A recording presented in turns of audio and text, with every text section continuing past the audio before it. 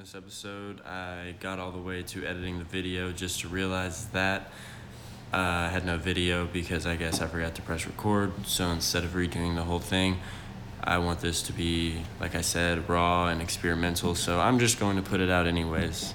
Enjoy this little spinny logo that I do or whatever. Okay, welcome back to another episode of Eclipse. This is Mitch Wayne, your host.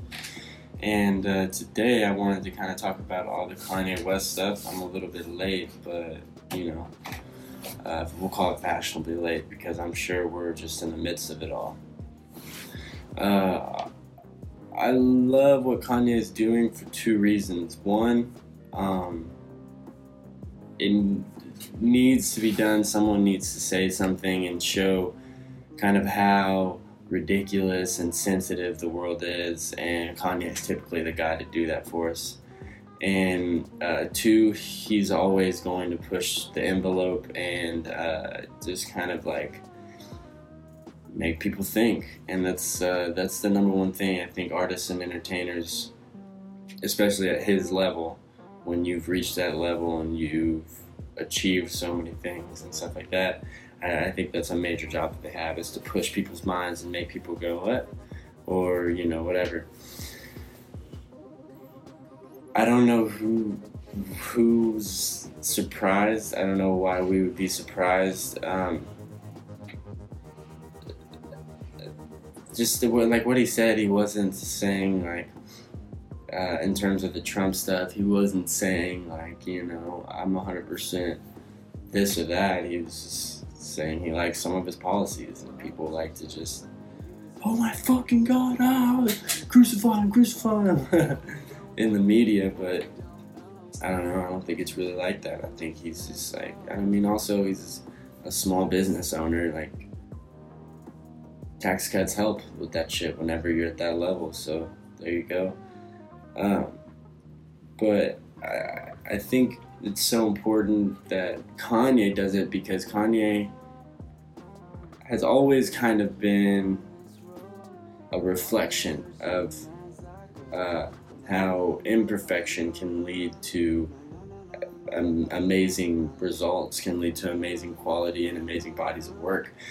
He's a perfect example of what it means to be a human being, because he embodies 3 years ago he'll say something, and 3 years from now or 3 minutes apart he'll contradict himself and say some shit that doesn't make any sense, but he'll say it with so much passion and force in his voice that it makes people feel a way, whether that's a good way or a bad way. It makes people feel a way, but and he feels a way about certain things. He's emotional. And I think that's so funny how he's always our guy to be like, oh, fuck you, you're the, you do this or that, whatever side of the aisle it may be, someone's always got something to say about him. And I think it's awesome because he's just a reflection of exactly what everyone's hating on him for is what everyone is. So I just find it really interesting. Is he crazy? Does he have brain damage? Is he this? Is he that? Probably not. Is he just doing this for marketing purposes? Probably not just for marketing purposes, but is it a great way to promote your new album releasing, to just come and say some shit that's kind of totally unexpected, and then maybe explain yourself on your album and a bunch of people are going to tune in to see? Yeah, that's a really good angle. I don't think that's the most terrible angle, and I don't think what he's saying is the most terrible thing in the world. I personally hate Donald Trump. I mean, those of you that personally know me know how I feel about that. I hate what he represents, but he is an outlier. He does prove that literally anyone could become president, like my fucking dog could, or my sister, I don't even have a sister, so there you go. That was super cheesy, but it's all good. And also another thing that I find super interesting is how we come to musicians, especially musicians like Kanye West, who throughout his whole career has just been a fucking crazy ass, which what makes him so good at being a musician and so bad at PR. Well, you could argue he's good or bad at PR. I think he's amazing at it, but whatever. Uh, I'm a believer that we shouldn't really give a fuck what anyone thinks about politics. I think probably most of us are wrong, even politicians. In fact, I think politicians might be the most wrong about what policies work or don't work. I I think we're in an antiquated system, and I think the way we just love to react and like, oh, I'm angry about this and this and this, and like angry about this. Fuck you, Kanye, you're a piece of shit.